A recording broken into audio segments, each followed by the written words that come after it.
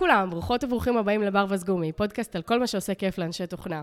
אני ויקי קלמנוביץ', ראש צוות פיתוח באספקטיבה, מרכז הפיתוח של וולמארט בארץ, והיום אני מארחת את אדם בק, CEO of Unit Group ופרטנר and CTO at Surround Ventures.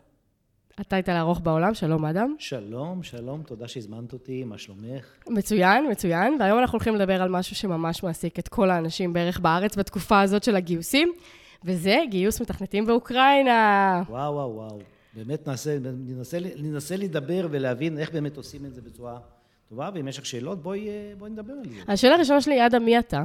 אוקיי, אז בואו נתחיל לפני שאנחנו מדברים על אוקראינה, אז קצת עליי. אני באמת עליתי מאוקראינה, זה הקשר פחות או יותר היחידי שיש להם מתכנתים לאוקראינה.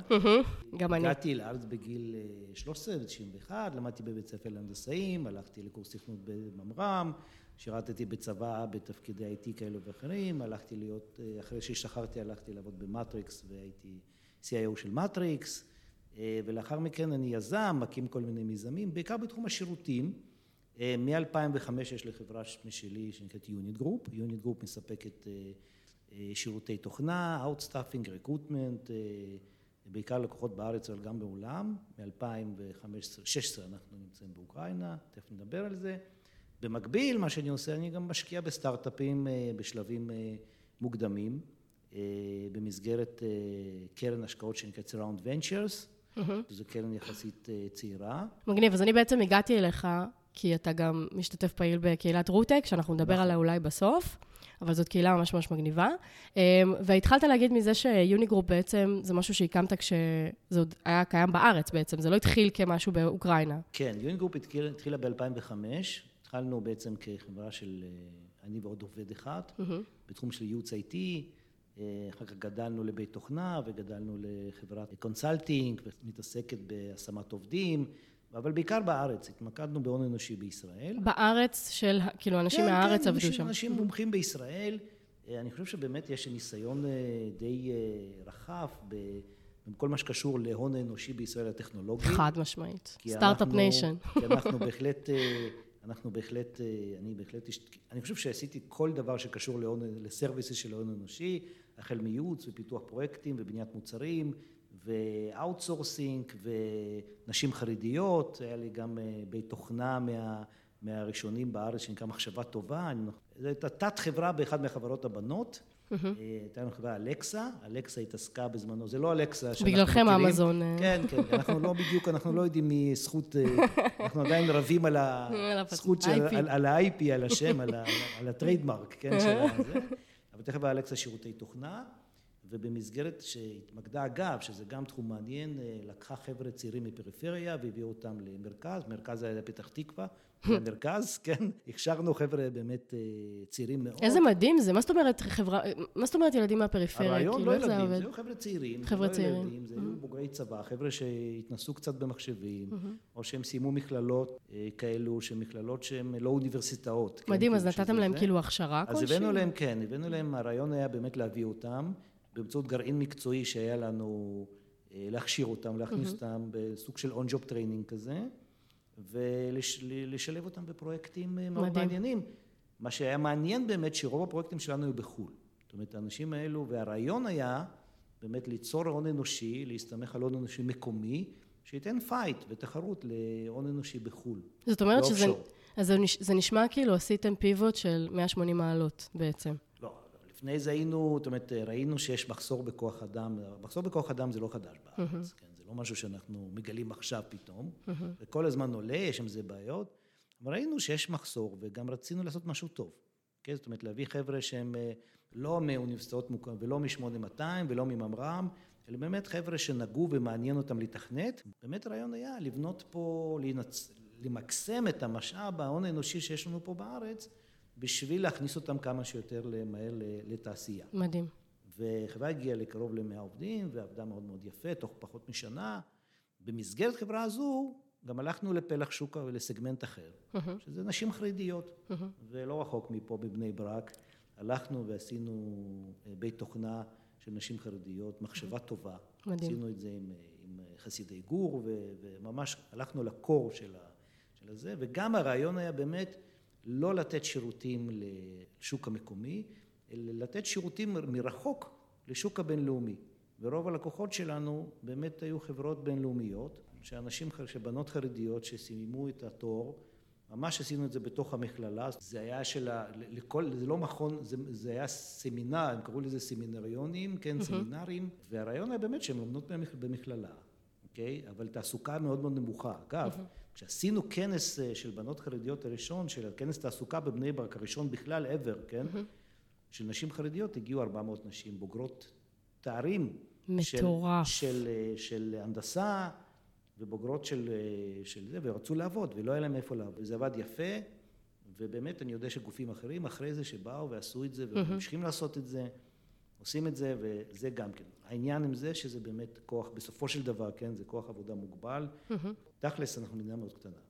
נכון. התעשייה שלנו היא מהגדולות בעולם. נכון. אז אם אנחנו מסתכלים על זה ברמה אבסולוטית, כן, ומתמטית, אנחנו רואים כמות מדינה קטנה, הרבה מאוד אקשן, כן, והאקשן הזה כל הזמן עולה, ואי אפשר לפתור את הבעיה הזו לדעתי של ההון האנושי, במיוחד לטווח המיידי, באמצעות ההון האנושי הפנימי.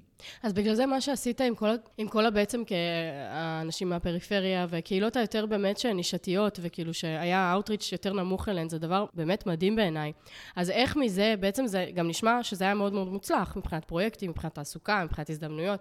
למה לצאת פתאום למדינה אחרת? כאילו, למה לעשות זה הפוך? כן, העניין שזה עבד יפה מאוד ב-2008, ב-2008 אנחנו יודעים שהיה משבר מאוד מאוד גדול, כן?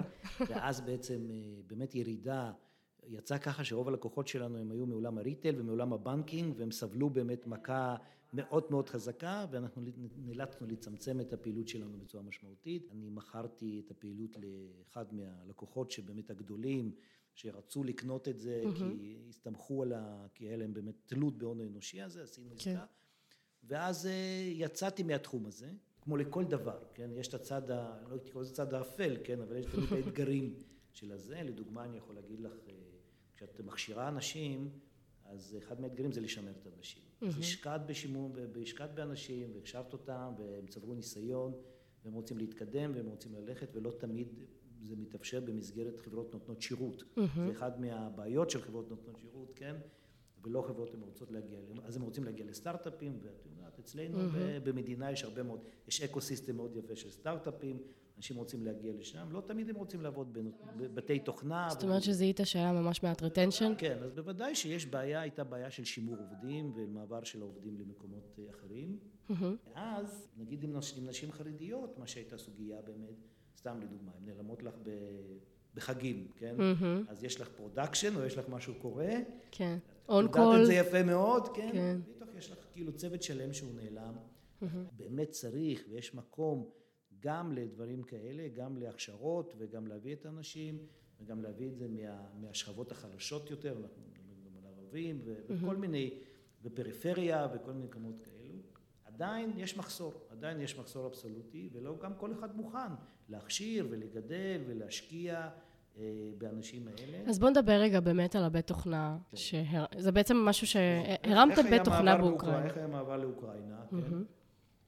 אני חושב שב-2000, קודם כל המשכנו עם השירותי השמה שלנו, והאוטסורסינג וכל השירותים הרגילים. ב-2016, 2015, זיהינו טרנד של ללכת, הבנו שיש בעיה, אנחנו רואים שהשכר עולה, בטח לגייס עובדים, הלקוחות לא מצליחים, אגב, כל נושא של גיוס עובדים לדעתי זה אחד מהמחסומים הגדולים היום לצמיחה של כל התעשייה. אני בטוח שהם לנו פה נגיד סתם עוד 100,000 מתכנתים, לכולם הייתה פה עבודה והתעשייה שלנו הייתה נראית עוד יותר מרשימה ועוד יותר גדולה ועוד יותר חשובה, אבל יש לנו פה באמת חסם. אין לנו בעיה של רעיונות, אין לנו בעיה של כסף, אין לנו בעיה של יזמות. יש הרבה מאוד אנשים איכותיים. הבעיה של דליברי, של באמת לסיים את זה, אני אומר היום גם מצד של כבתור משקיע, כן, אני אומר, לדעתי קל יותר לגייס $3 מיליון מאשר לגייס 10 מתכנתים. וואו, כל כך נכון. זה היום המצב שאנחנו מתמודדים, ולכן צריך למצוא פתרונות. אז תמיד אני רואה בדברים שאני באמת מתמחה בהם, וזו אחד מההתמחות שלי, של הון האנושי, של גיוס ואוטסורסינג ושירותים, ראיתי שאנחנו הולכים לכיוון של מחסור, ואין לזה פתרון, גם שגם לא מתוך תיאוריה באמת, אלא ניסיתי כל הפתרונות בפריפריה וחרדיות וכל הזה, כן, שלא יגידו שלא ניסית. בדיוק, כן, אבל זה מוגבל, יש איזה מוגבלויות, יש איזה גם תראי, בתכלס לא כל אחד יכול להיות מתכנת. אם אנחנו פה מדברים שאפשר להכשיר אנשים וחינוך, לא כל אחד יכול להיות מתכנת. זה לא נולדים מתכנתים, כן? זה לא משהו גנטי שיורשים. צריך להיות, גם לרצות את זה, ולא רק לבוא בגלל שזו תעשייה שמגלגלת. צריך הרבה תחת. צריך לשבת, צריך ללמוד את זה, צריך לאהוב את זה. זה מקצוע, כמו כל מקצוע אחר. אז אי אפשר לבוא להגיד, הנה עכשיו יש לנו פה הון אנושי לא מנוצל, וכולם יכולים להיות מתכנתים.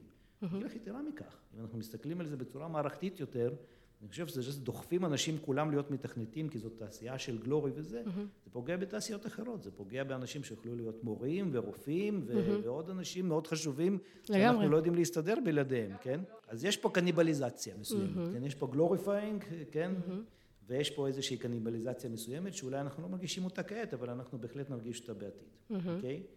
לכן אני ראיתי, אם נחזור קצת ל-2016, ראיתי באמת את הסוגיה שיהיה מחסור ולא ניתן לפתור מספרית את המחסור הזה, והלכנו לחפש מקומות. עכשיו, זה שאני בא מאוקראינה זה לא אומר כלום, הלכנו ולקחנו חברה אחת, אחד מהלקוחות שלנו, שבאמת היו open minded, סטארט-אפ, ושזה לא היה אופייני לסטארט-אפים ב-2016 ללכת ולחפש עובדים בחו"ל, אבל הם גייסו לא הרבה כסף, והם היו מאוד אמבישיוס, חברה אגב מאוד מצליחה היום, כן?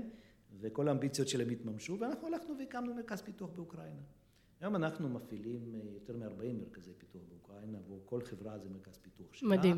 יש לנו היום חברת ריקרוטינג, אחת מהטובות באוקראינה, שבטופ 10, שנקראת MoveUp, כן? שהיא בעצם עוזרת לגופים, לחברות שיש להם כבר נוכחות באוקראינה, לגייס עובדים, ולהביא את הטלנטים טובים. אפשר לדבר כאילו על כמה שזה מדהים וכמה שזה באמת עוזר, אבל בוא נדבר שנייה על האתגרים, כי אני יודעת מהרבה חברים שלי שהרבה מאוד מגייסים מאוקראינה בכל מיני קונסטלציות. זה יכול להיות כבן אדם בודד לאיזשהו POC שצריך פתאום לעשות נורא נורא מהר, זה יכול להיות ממש כבן אדם בתוך הצוות כחלק מהצוות, זה יכול להיות בהרבה מאוד קונסטלציות. אז אתה בתור בן אדם שעכשיו מנהל את 40 סייטים האלה באוקראינה, איזה קונסטלציות אתה מכיר? איזה אתגרים ראית שיש? אז באמת היום גיוס באוקראינה זה מאתגר. זה לא מאתגר כמו בישראל, אבל זה מספיק מאתגר, ובאמת זה נהיה... למה אתה חושב שזה פחות מאתגר מבישראל? אני אגיד לך, כי בישראל יש מחסור אבסולוטי של אנשים, זו בדיוק, וגם... אבל מבחינה ניהולית... כלים, האפשרות גיוס, מה קורה? מה זה גיוס מוצלח לצורך הדיון, כן? גיוס מוצלח זה שאת מביאה אנשים טובים ואיכותיים, ובתוך פרק זמן מוגדר.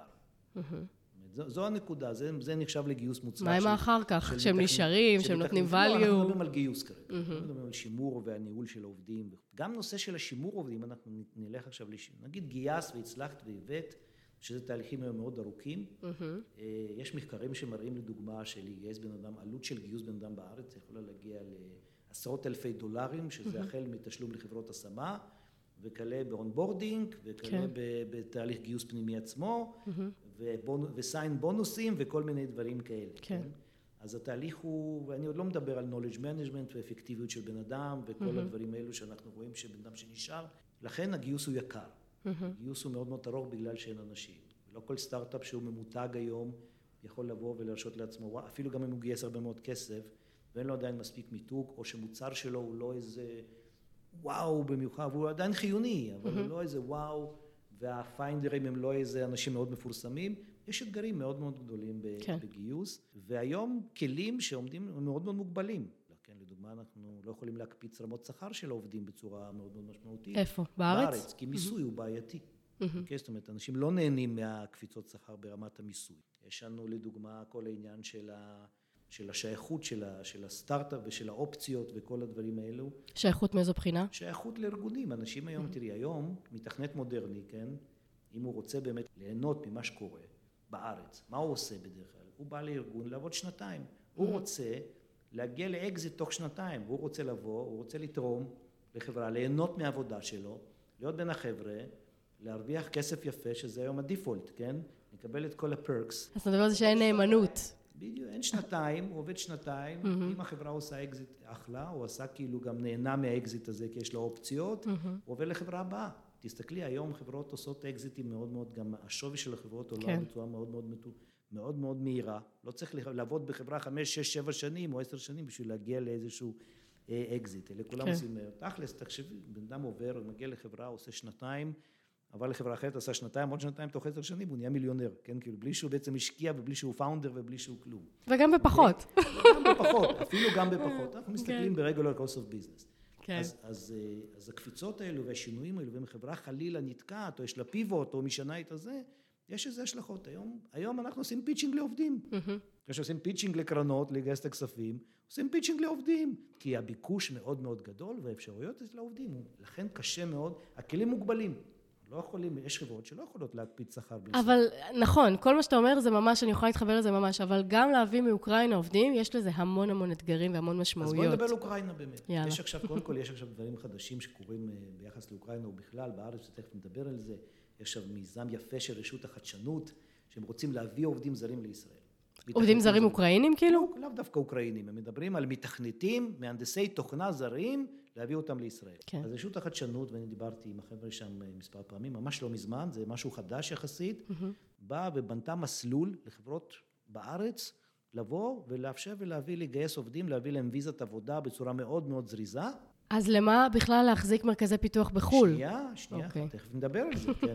אם זה היה כל כך פשוט, זה היה כל כך... קודם כל, המספר יהיה מוגבל, כמובן. לא יוכלו להביא פה כאילו כמות בלתי מוגבלת. ויש הרבה מאוד אתגרים אם להביא לפה עובדים, גם אתגרים לוגיסטיים, גם אתגרים משפטיים, זה לא כזה פשוט. ותכף נדבר על זה, כן. אז בואו נדבר קודם כל, המסלול הזה עדיין הוא לא פעיל, אבל את יכולה ללכת לרשות החדשנות, להגיש שם, יש שם כמה תפסים שאת צריכה למלון, ויש לך דרך לבוא ובעצם להביא. אני חושב שזה בנוי בצורה, קודם כל זו יוזמה מבורכת. אני חושב שחבל שהגיע עכשיו, שכולם התרגלו לעבוד מרימוטלי, כן, כאילו קצת בא באיחור.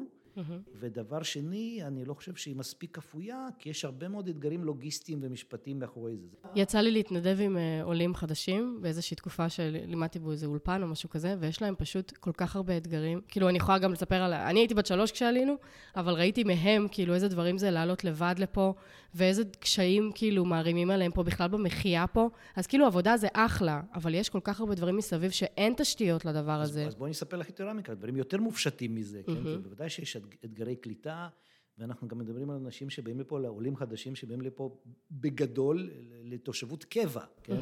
יש הבדל בין אנשים שבאים לפה, ואנשים שמראש יודעים שלא יהיה להם פה שום תושבות קבע, כן? אלא הם באים פה לעבוד לתקופה, גם אם זו תקופה של מספר שנים, אוקיי? וזו עדיין תקופה, והם עדיין זרים, אוקיי? כן.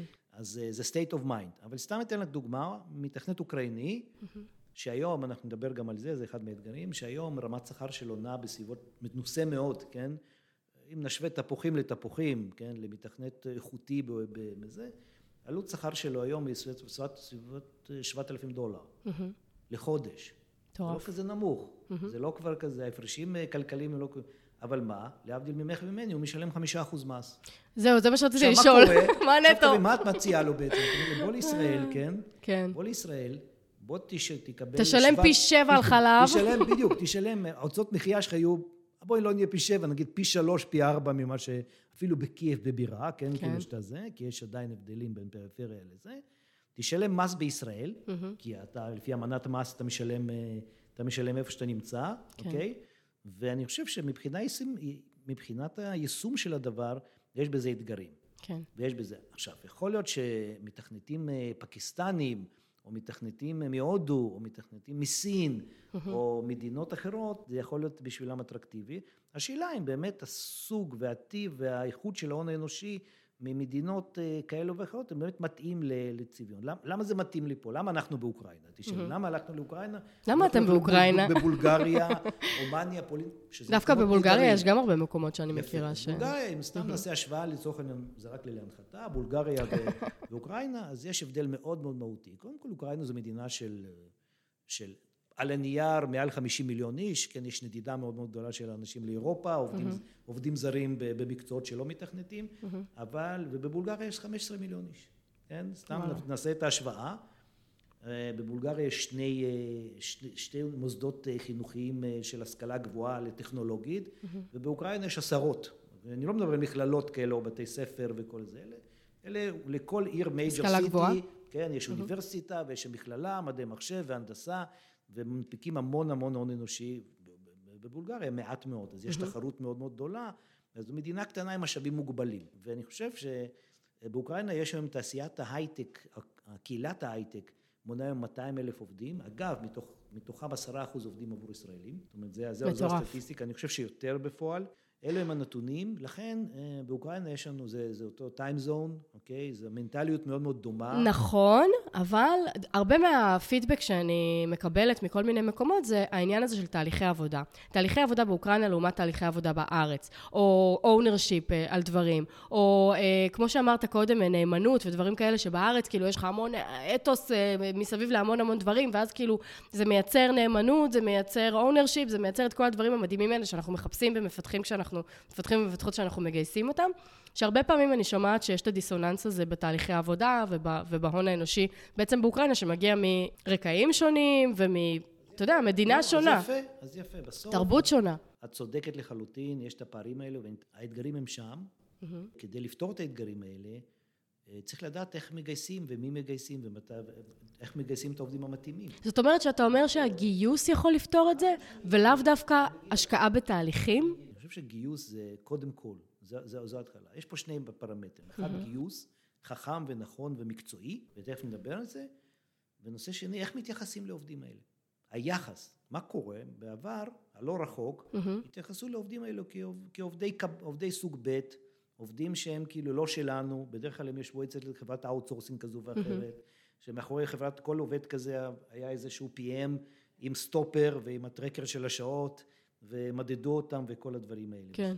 ותעשייה הזו באוקראינה נולדה היום, רוב האנשים באמת באים מחברות האאוטסורסינג, הם קוראים להם, יש להם שם באוקראינה, קוראים לזה The Galleys, ספינות עבדים, כן? זה בעצם השם הנפוץ מאוד, אבל אלו חברות שהתחילו והם הכשירו את העובדים ובנו את התעשייה, ורבים באים, ומנטלית, במיוחד אלו שמנוסים, באים מנטלית עדיין עם הבקרה מאוד מאוד צמודה, שזה דיווח שעות, נוכחות, טרקר של המשימות. פיצ'רים מאוד מאוד סגורים, בסקופ מאוד ברור. צריך להסביר להם, ללעוס להם מייקרו-מנג'מנט, בקרה צמודה וכל הדברים האלה.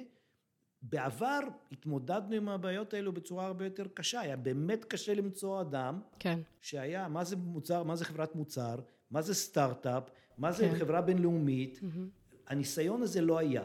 באו חבר'ה מחברות ה-IT הקלאסיות, שמכרו אותם מפרויקט לפרויקט, ואם הם בטעות היו חשופים לפרויקט בינלאומי, ונחשפו קצת לתרבות המערבית על הכיפק, לרוב לא חשפו אותם. מה שאתה אומר בעצם זה שמיינדסט הוא ניתן לרכישה. חד משמעית, ואנחנו רואים את הטרנספורמציה, האבולוציה הזו. פשוט צריך מנהל טוב, זה מה שאתה אומר.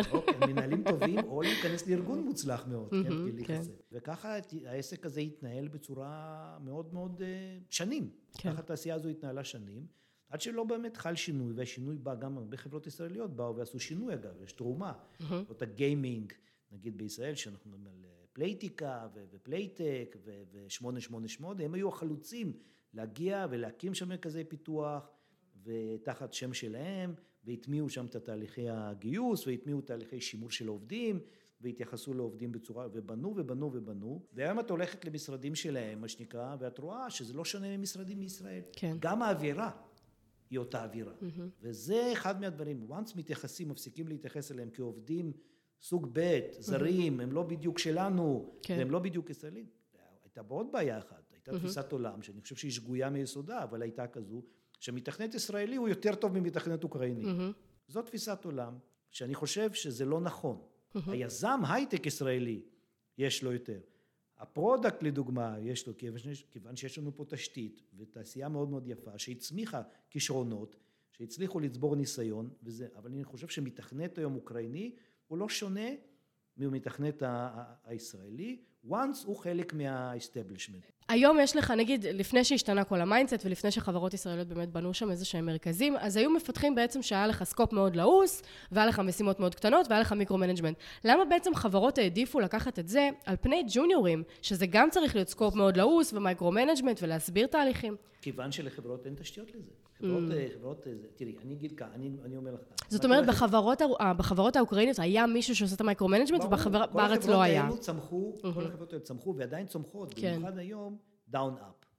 זאת אומרת, חברת IT גדולה, שמתקשה להביא אנשים מנוסים. באמת, כאילו, חברות אאוטסורסינג קלאסיות, אותן ספינות עבדים, יש להם קושי אובייקטיבי היום, כיוון שבאו חברות פרודקט, וחברות בינלאומיות, והקימו מרכזים משלהם, אז מתכנת מנוסה, יש לו האפשרות שלו, או ללכת לעבוד בספינת עבדים, כן? גם אם יש לה פרויקטים מעניינים וזה, או להיות חלק בלתי נפרד מחברת פרודקט מעניינת, בינלאומית, צומחת, ולהיות כבר להיות בסביבה אחרת. תגיד, אתה מכיר איך זה בפלייטיקה נגיד, או בחברות כאלה? מבחינת העבודה, כאילו, אני מכירה הרבה סטארט-אפים שהם כזה קרוס קונטיננטס, קרוס קאנטריז, ואז יש לך לפעמים גישה של צוותים שהם בצוות אחד, יש לך מפתחים מפה ומפה, או צוותים שהם לגמרי נפרדים אחד מהשני. זה עובד גם וגם. מה שאת מדברת כאילו זה מה שנקרא, או תהליכי, מה שנקרא, או פונקציונלי, באים ואומרים, אוקיי, פרונט-אנד מתנהל רק באוקראינה, אז יש צוות פרונט-אנד, ושם זה מתנהל, זה אחד. לרוב, מה שאנחנו יודעים, מה שקורה היום, זה באמת קרוס, זאת אומרת, זה הרחבות של הצוותים, זאת אומרת, נגיד, יש פה 5 צוותים, ויש להם הרחבות באוקראינה לצוות. ומה האתגרים העיקריים? תראי, האתגר, כמו שאמרתי, נחזור לשני אתגרים. אז אחד זה גיוס. כשאנחנו היום מגייסים מתכנתים, תראי, את מדברת על גופים גדולים, בוא נלך יותר רחוק, בוא נלך לסטארט-אפ שעכשיו גייס כסף, כן, וצריך לגייס עובדים ומהר, כי הוא צריך לדלבר את המוצר שלו, ו-time to money, יש לו VC שמחכה. יש לו VC, יש לו משקיעים, יש לו התחייבויות, יש לו מתחרים, הוא רואה מה קורה, פתאום חברות גדולות, הוא רוצה גם לצמוח. כן.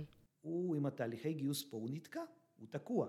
שם הוא צריך ללכת, לדעתי, על ה-best of breed. דווקא לא להכשיר לא ללכת על הג'וניורים וכל זה. הוא צריך למצוא את האנשים הכי טובים שיכול למצוא, כדי שהאונבורדינג יהיה מהיר, כדי לעשות את זה כמו שצריך, כדי שהם יהיו פרודוקטיביים ואפקטיביים.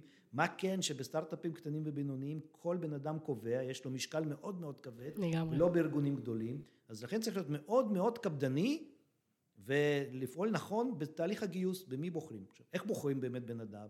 אז מעבר להסתכלות על הסטק-טק והניסיון וכו', קודם כל צריך להסתכל על אנשים שיש להם ניסיון בחברות בינלאומיות, יש ניסיון בסטארט-אפים, שהם יודעים מה זה סטארט-אפ, הם יודעים מה זה חברה בינלאומית, שהם תקשורתיים, שהאנגלית שלהם מאוד מאוד טובה, שבעצם הם גם אוהבים את המוצר, את מה שאת עושה, זאת אומרת, זה מאוד מאוד חשוב. בעצם בגדול היום, כמו שעושים פיצ'ינג לעובדים בישראל, עושים גם פיצ'ינג לעובדים באוקראינה. גם הם, יש להם היום אופציות ויש להם בחירות, והם גם הם מבוקשים, לא לתת לך מספרים סטטיסט, רק לתת לך קצת מספרים. בוא'נה, אנחנו השפענו על ה-GMV של אוקראינה בעצם. תסתכלי, יש בזה משהו, למרות כל האנטישמיות. יש הפרדה בין יהודים לישראלים. כן, כן, אני בטוחה. קצת מספרים, מתכנת ג'אווה עם מעל 5 שנות ניסיון באוקראינה, מקבל מעל 180 פניות בחודש. וואו. של הצעות עבודה. משוגע. רגיל, מתכנתים של הכי היום מבוקש, Node.js ו-Java. אלו שני הדברים הכי מבוקשים היום באוקראינה. רמת שכר של העובדים האלו מגיעה היום ל9 אפילו לא פרונט-אנד? $10,000, לא. וואלה. לא. Node.js full stack'ים זה הכי מבוקש. זה קטע. Node.js React. Java, באמת רמות שכר קפצו בצורה משמעותית.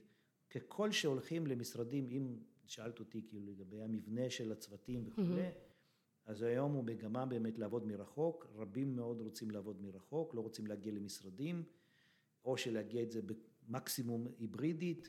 אצלנו לדוגמה, נכון להיום יש לנו סדר גודל של 60 משרות פתוחות, שעל כל משרה זה גם כמה תקנים, אז אנחנו מדברים פה על מאות, ומעט מאוד זה באמת בתוך המשרד, במשרה מלאה, כאילו זה במשרה מלאה, אבל לא מתוך המשרדים. אוקיי? זאת אומרת, השוק עבר איזשהו שינוי, ולכן כשאנחנו מסתכלים על גיוס, צריכים לפעול לפי הכללים של שוק שאת נכנסת אליה. יש כללים.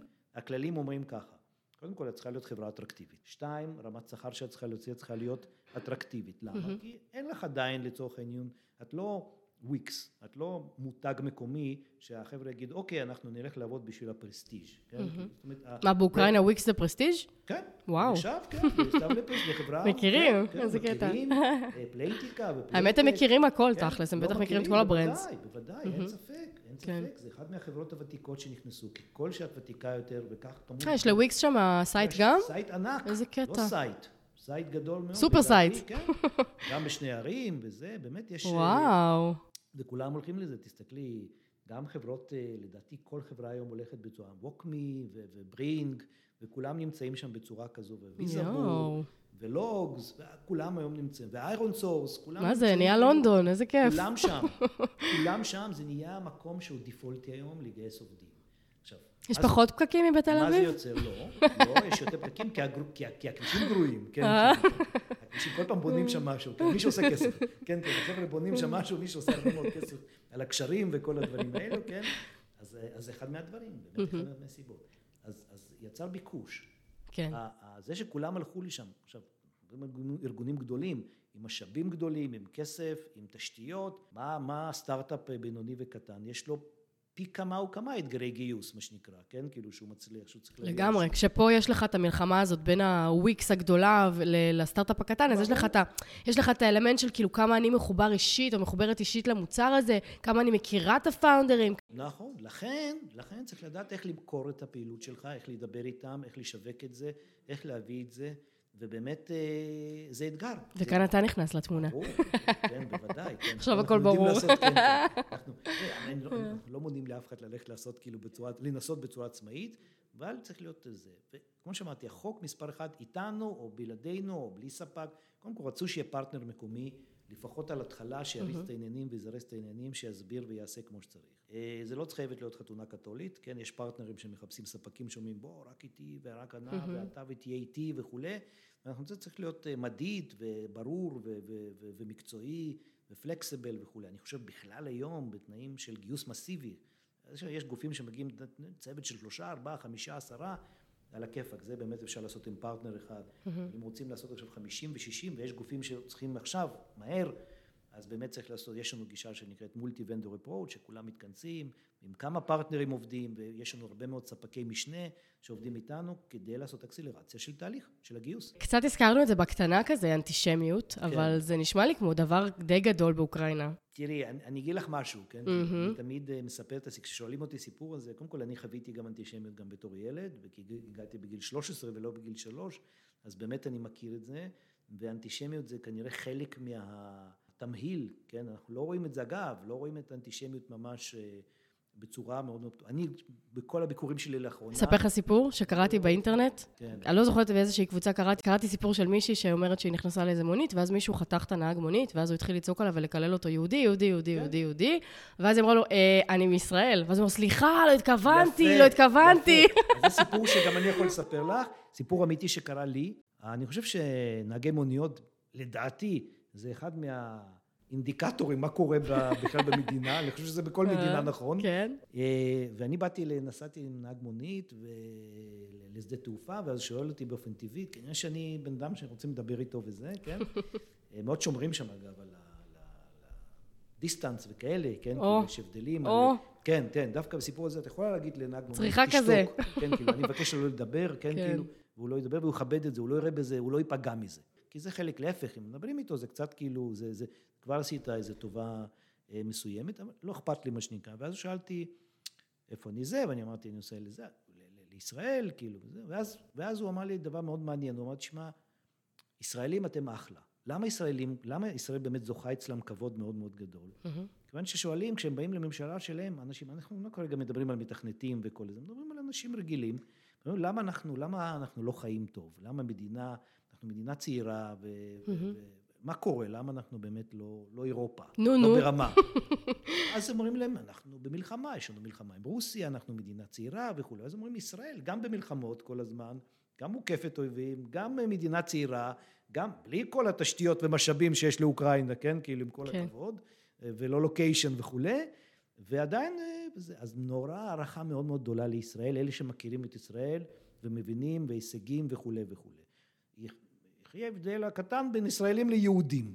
כי מי מבחינתם היהודים, וזה הפן השלילי, זה יהודים אלו שנשארו באוקראינה, וכשמדברים על זלנסקי שהוא נשיא והוא יהודי, וגרויסמן שהוא ראש ממשלה, וכל הקולומויסקים, וחבר'ה שהם יהודים, אלה שיש להם את הכסף. אז הם אומרים, רגע, יהודים השתלטו עלינו, הם חוגגים עלינו, אנחנו החיים שלנו לא תותים בכלל, כן, וכל כן. האוליגרכיה, כי יש גם יהודים עם השמות יהודים, שהם ברור שהם יהודים, ויש גם יהודים שהם לא בדיוק מגלים שהם יהודים, כן, כאילו וזה, אבל יש פה איזושהי תפיסת עולם, ויש לי תשובה תמיד טובה לזה, כן, כאילו, אגב, התשובה שלי, חבר'ה, אתם אשמים, זאת אומרת, אתם נתתם, היהודים בדרך כלל הם יזמים, זה תמיד היה ככה, כן, וזה המצב, הם פשוט יותר יודעים לקחת ולעשות ולנצל את ההזדמנויות, ויותר עסקים ועובדים קשה וכו' וכו', תעשו גם אתם. אמרתי, חבר'ה, אתם להבדיל מישראל, מצבכם נהדר. זה גם שינוי של מיינדסט שאמרת שהוא יכול להשתנות, אבל המיינדסט הזה נגיד לא משתנה. לא, הוא כנראה ייקח דורות. תראי, הוא ייקח דורות. כן, זה נכון, זה נכון. והמדינה מתמודדת מול שתי בעיות קשות. אחד, באמת יש דורות סובייטיים, כן, שהם חושבים בצורה כזו, והם משפיעים מאוד. זו מדינה צעירה, צריכים לזכור שהממשל הוא לא יציב ולא חזק, למרות שזו מדינה דמוקרטית, ודמוקרטית באזור, הוא לא. אם אנחנו ניקח רוסיה ובלרוס, השכנות, זה לא בדיוק מצב. שזה מאוד לכאורה. מה זה, כן, מצב מזהיר שם. אני בעדינות אציין את זה כאוטוקרטיה, אוקיי? כאילו, אני אספר את זה בעדינות. אגב, שזה גם בעיה, כיוון שאפשר להגיד, למה לא הולכים לרוסיה ולמה לא הולכים לבלרוס? לגייס, למה? אוקראינה, מה קרה? כן. אז יש שם באמת בעיה. הרבה מאוד משקיעים, הרבה מאוד חברות לא יכולות לגייס. משקיעים אמריקאים, יש להם אתגר להציג עובדים ברוסיה. לא חשבתי על זה. וואו, ממש. בוודאי, יש היום ברוסיה נסיגה. אלק, מלחמה קרה נגמרה. לא, היא לא נגמרה בכלל, כן, לדעתי, היא לא נגמרה בכלל, ואנחנו כנראה שנצפה עכשיו לסבב עוד של אסקלציה של הדבר הזה ברוסיה. אז יש בעיה, באמת להעסיק עובדים ברוסיה בכלל, לנהל אני כבר לא מדבר על גישה לדאטה, כן, כאילו, לא ניגע בדברים האלו, או קומפליינסים למיניהם, כן. אז זה אחד. בבלרוס יש לנו עוד בעיה, בשנים קודמות בלרוס היה מקום מאוד אטרקטיבי, גם עשו שם הטבות לחברות הייטק, זרות שיבואו וזה, עד שנה וחצי אחרות שרצו לעשות, שהעם בא ורצה לעשות מהפכה, והיו שם מרות וניתקו חשמל, והיו שם מעצרים, וגם חברות ישראליות עצרו שם אנשים מחברות מישראל, היו מעצרים, והיו מגיעים למשרדים וסוגרים את המשרדים, ופושטים על המשרדים. אני זוכרת את זה. כן, כן, כן. ולכן היום הרבה בלרוסים לדוגמה מתכנתים, הם בורחים משם. כן. למה הם צריכים את זה? הם בורחים משם כי הם מבינים שזה נהיה לא טוב. אגב, אותו דבר גם באוקראינה, אם אנחנו מדברים, כן, אנשים, יש זליגה, דיברנו על זה, למה? איך הדור הזה באמת ייבן? העניין הוא שיש הרבה מאוד צעירים שעוזבים את המדינה. כן. עליו דווקא אנשי תוכנה, כן, אלה בכלל. ואז יש בעיה דמוגרפית מאוד מאוד קשה, יש מה שנקרא, הכמות של התושבים מצטמצם, יש יותר מבוגרים, פחות צעירים, פחות כוח עבודה. כמו ביפן. ואנחנו באמת רואים, כן, רק ביפן יש תשתית סוציאלית מאוד מאוד חזקה, פה אין שום תשתית, כיוון שעם כל הכבוד, אם מתכנת שמרוויח $7,000 משלם 5%, לא בדיוק יודעים לבנות משהו מיוחד מתוך 5% מיסים האלה, כן? שלא לדבר... אולי עוד כביש. לא, אגב, זה מאוד מעניין, כשאני מדבר איתם, לפעמים אני אומר להם, חבר'ה, למה שלא תשלמו 10%? הרי תעשייה שלמה, תלמו 15%, ויש לכם ילדים, צריכים לבנות תשתית חינוכית ותשתית בריאותית, ואתם גם, אתם בסופו של דבר תשתמשו בזה, אז הם לא בדיוק משתפים פעולה בעניין הזה, כי יש גם כי זה מאוד מבאס שלוקחים לך חצי מהמשכורת, וחצי מזה אתה לא יודע לאן הולך, וחצי מזה לא הולך לדברים שאתה רוצה שזה הולך. אנחנו קודם כל יודעים לאן זה הולך, כן, כאילו. וזה מאוד מבאס. אנחנו יודעים לאן זה הולך, יש לנו גם, עדיין יש לנו רפואה, ויש לנו תשתיות חינוך. כן, חלק מהדברים הם סבבה. אנחנו יודעים את זה. זה שבוודאי אנחנו פה, זה לא אופטימלי, נגדיר את זה ככה, כן, אני מסכים איתך, וטעון שיפור. שם יש פשוט אי אימון בממשל, ואי אימון... חד משמעית. וזה וטוענים, חבר'ה, אז באו כל מיני חבר'ה, היום הוא נושא, ואחר כך זה נושא, ובסוף הם באים ועושים איזושהי... נכון. אז יש פה איזושהי נקודה, השקפת עולם של האנשים האלה, שבהחלט לא תורמת לבניית המדינה. כן. זה גם לא ללא גיבוי, כאילו, השקפת עולם הזאת. אבל תשתיות סובייטיות עדיין קיימות, בדיוק. אוניברסיטאות וכל הזה, וזה מפיק מתכנתים מאוד מאוד טובים. אתה אומר בקטע טוב, כי גם בקטע רע תשתיות סובייטיות עדיין קיימות. כן, אגב. מבחינת מיינדסט וזה. כן, תראי, אבל יש, יתרון בהייטק, שבאמת זה יותר דור צעיר, אין מה לעשות, אוקיי? והם נכנסים בהמוניהם באמת לתעשייה הזו, ובגלל שיש כמות גדולה של אנשים עדיין צעירים, אז אני חושב שההייטק זה גם מצוין לאוקראינה, כי זה שומר את האנשים, זה משמר את האנשים בתוך אוקראינה, הם חיים ברמה מאוד מאוד גבוהה יחסית לכל השאר, צריך להבין שבאדם מרוויח $7,000, בשכר מינימום ב$300, כן? כן. או ממוצע יש שם ב$600 או $800, זה עדיין פי 10 ממה שזה, וזה מאוד מאוד מהותי. כן. אוקיי? אז החיים שלהם באמת, עם רמות השכר, ועם הצעות עבודה, וביקוש בשוק, וחברות נהדרות שנכנסו לאחרונה, ונכנסים אם זה מארץ או אם זה מעולם, יש הרבה מאוד חברות סקנדינביות נכנסות, הרבה מאוד חברות מארצות הברית, אין שם עדיין מרכזי פיתוח, אנחנו לא רואים שם של אפל, פתוחים כאלו, כן? של גוגל או של מייקרוסופט, סמסונג היה להם מרכז פיתוח. אני חושבת שזה, בגלל שזה אמריקאי, זה עדיין קצת כאילו חשדניסט. זה עדיין על הגבול, כן, כאילו, אבל זה יגיע לשם. אם אנחנו נסתכל על המגמה הזו, אני יכול להגיד לך שמישראל לפני 5-6 שנים, כשהיינו מציעים כזה שירות לחברות ישראליות, אז היינו, מה פתאום, אנחנו מעולם לא נלך, וזה עובדים, וזה מנטליות שונה וזה.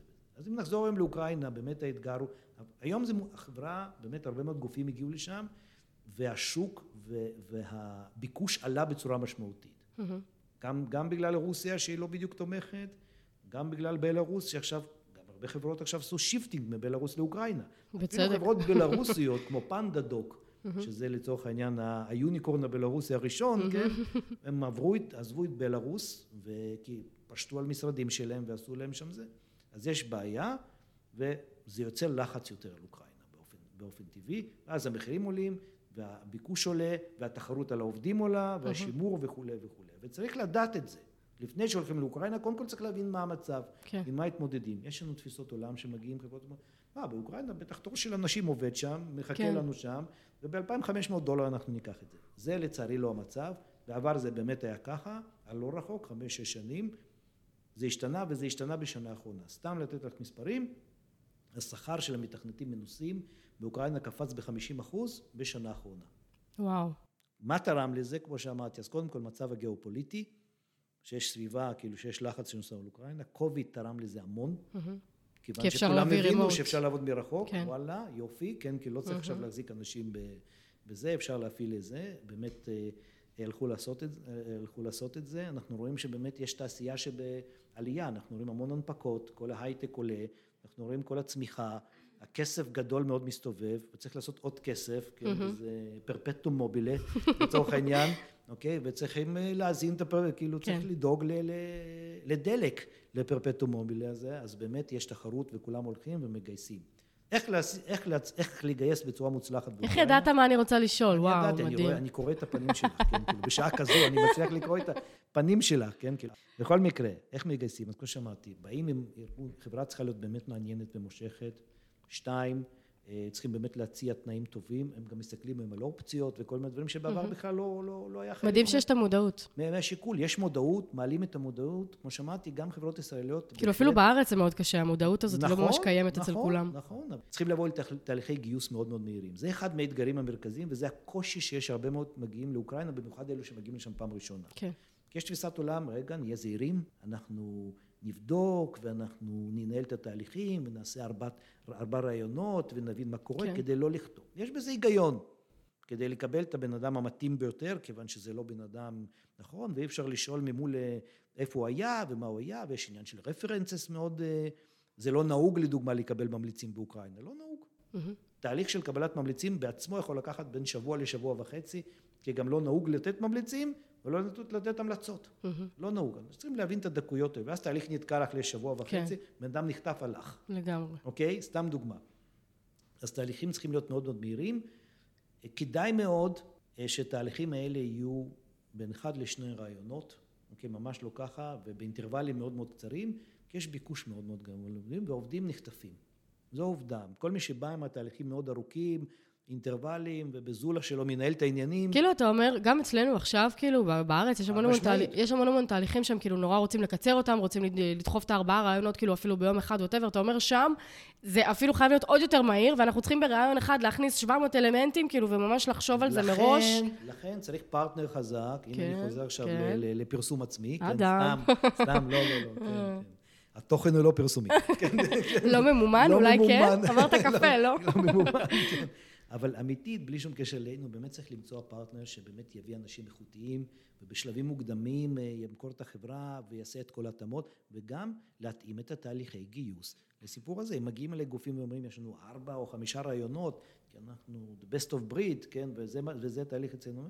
אני אומר, זה אפשרי, אבל הקושי צמיחה... אצלכם זה אאוטסורס או כחלק מהחברה? לא, אז יש לנו 2 מודלים. מודל אחד אנחנו לא קוראים לזה אאוטסורס, אנחנו רוצים להתרחק כמה שיותר מיקור חוץ. מיקור חוץ, מאאוטסורס, מאאוטסטאפינג ומכל הזה. אנחנו קוראים לעצמנו facilitating services. אנחנו תמיד, כל פעם שאנחנו מקימים צוות, אם מגיע אלינו חברה, אני רוצה לפתוח סניף, לגייס עובדים או עובד באוקראינה, כל פעם שמים את החולצה והכובע עם הלוגו של החברה, ובשם שלה מגיעים ומגייסים. אנחנו לא באים לעובד, יש לך פרויקט כזה, ואחר כך פרויקט כזה, וזה וזה. אנחנו תמיד חשוב לנו כבר מ-day one, וזה תמיד היה ככה.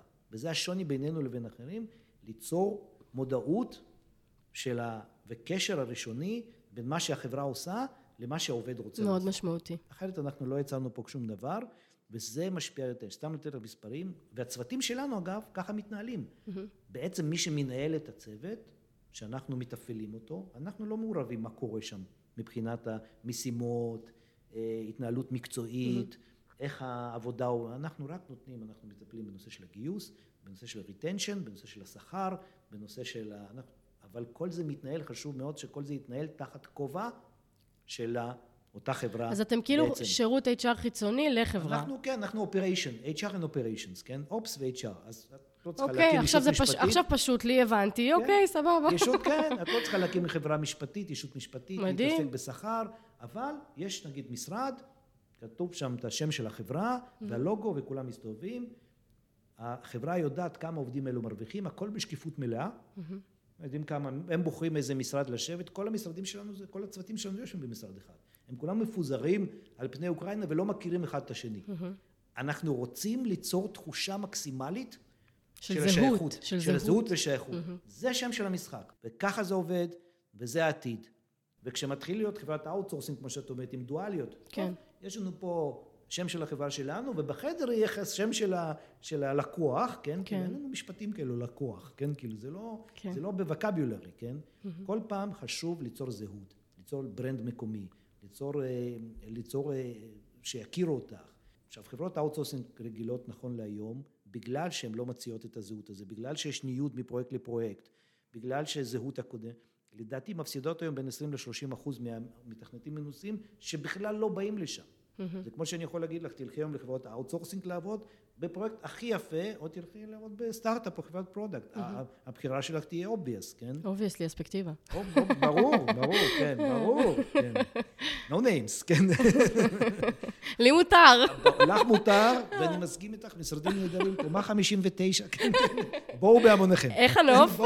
בואו בהמוניכם.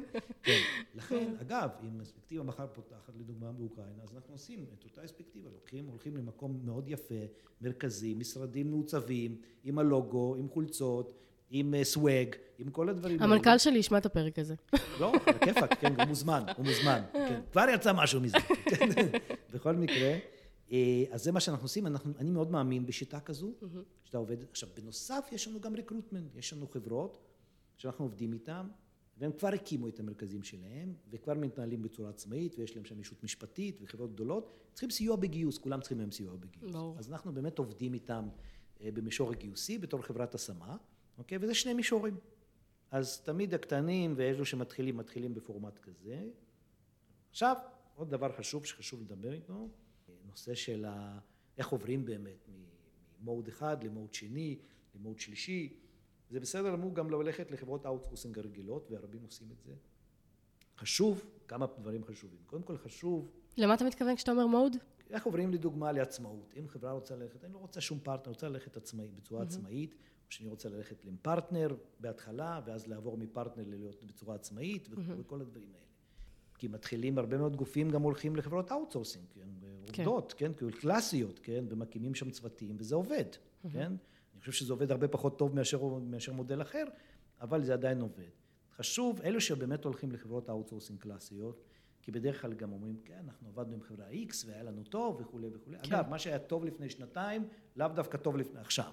כי מאוד מאוד דינמי, התנאים השתנו, אי אפשר להסתכל על מה שהיה לפני שנתיים, 3, והיום זה שונה לחלוטין. אוקיי? עולם שונה ויהיה שונה, כן? לא מה שהיה ולא מה שיהיה, כמו שאמר אחד מהחברים שלנו. אוקיי? בכל מקרה, אז אחד מהדברים החשובים באמת לדבר עליו זה הנושא של buyout. זה נושא מאוד מאוד כאוב היום אצל הרבה מאוד גופים שהלכו לחברות האוטסורסינג קלאסיות, ואז הם נתקעו בחתונה הקתולית. כי מה קורה? כי זה חוזים דרקוניים. הם גדלו ל-30 עובדים, הם הגיעו לכמה עשרות עובדים, ואז אומרים להם, אנחנו רוצים להתקדם מעלה, רוצים ללכת למודל ההיברידי, להקים משרד משלנו, להעסיק עובדים דרך חברות אחרות, אומרים להם, לא. אנחנו פה יש לנו חוזה, אנחנו רוצים לקחת את העובדים ולהעסיק אותם ישירות, כי גודלים לא רוצים יותר, כי מכירים כבר וזה, רוצים להקים מערכת, אומרים לא. אז הנושא הזה, אני פשוט נתקל בזה הרבה מאוד, לאחרונה, אז מאזינים, כל מי שמאזין ויודע, כן, חשוב מאוד, once באמת מגיעים, הולכים לחברות אאוטסורסינג קלאסיות, לשים לב, כשאנחנו מתקשים איתם, העניין של להגדיר מנגנון, מה קורה, מנגנון היפרדות נכון, אוקיי? כי הרבה פעמים החוזים האלה דרקונים. בעבר אף אחד, מאוד דרקונים, מאוד דרקונים, גם חברות אאוטסורסינג לא אוהבות לעשות ביי-אוט, לא אוהבות לשחרר את העובדים, ברור. הן רוצות לשמר כי למה הם מכשירים? forever and never and never. אנחנו נתקלים היום בהרבה מאוד מקרים שחברות אאוטסורסינג קלאסיות מתקשות לגייס, מתקשות לצמוח. בדיוק, אז למה שאנשים יבואו לחברות אאוטסורסינג אם הם לא יצאו משם? נכון, אבל היה חוזה לפני 3-4 שנים, שאף אחד לא חשב שיהיה כזה דבר. אף אחד לא חשב על זה. היום צריך לחשוב על זה, והם תקועים בחוזים מאוד מאוד דרקונים, לא מצליחים לצאת. כן. משלמים הון כדי לצאת, מה שנקרא, וצריך להסתכל גם על העניין הזה. ואם אנחנו חוזרים לשימור של העובדים, אז דיברנו על גיוס קצת, שזה חשוב להסתכל ולהתאים את הארגון, צריך להתאים את התהליכי גיוס שלו למה שקורה בשוק. יש ארגונים מאוד מאוד, אני חייב לציין, יש ארגונים, מגיעים אלינו ארגונים שהם חברות מאוד מוכרות פה, שיש להם מוניטין, והם אומרים, אנחנו נתנהל כפי שאנחנו חושבים לנכון, ואז מגיע כזה ארגון, ומתחיל לנהל תהליכים שהם מותאמים, בדרך כלל זה נגמר או בצמיחה מאוד מאוד איטית, מאוד מאוד איטית, או בכישלון. ואז יש תסכול ויש סיפורים, הלכנו לאוקראינה, לא קרה כלום ולא זה. צריך לנתח למה לא קרה כלום, כי אני תמיד אומר, זה כמו שאחד בא לרופא ואומר, תשמע, יש לי כואב לי בכל הגוף, איפה שאני נוגע כואב, כן? אז הוא אומר, תראה לי בבקשה, אז הוא אומר לי, כואב לי פה וכואב לי פה וכואב לי פה, הוא אומר, יש לך האצבע שלך שבורה. אז אנחנו מסתכלים, הדיאגנוזה שהאצבע שלך שבורה. זה בדיחות אבא. כן, אין מה לעשות, כן, זכיתם.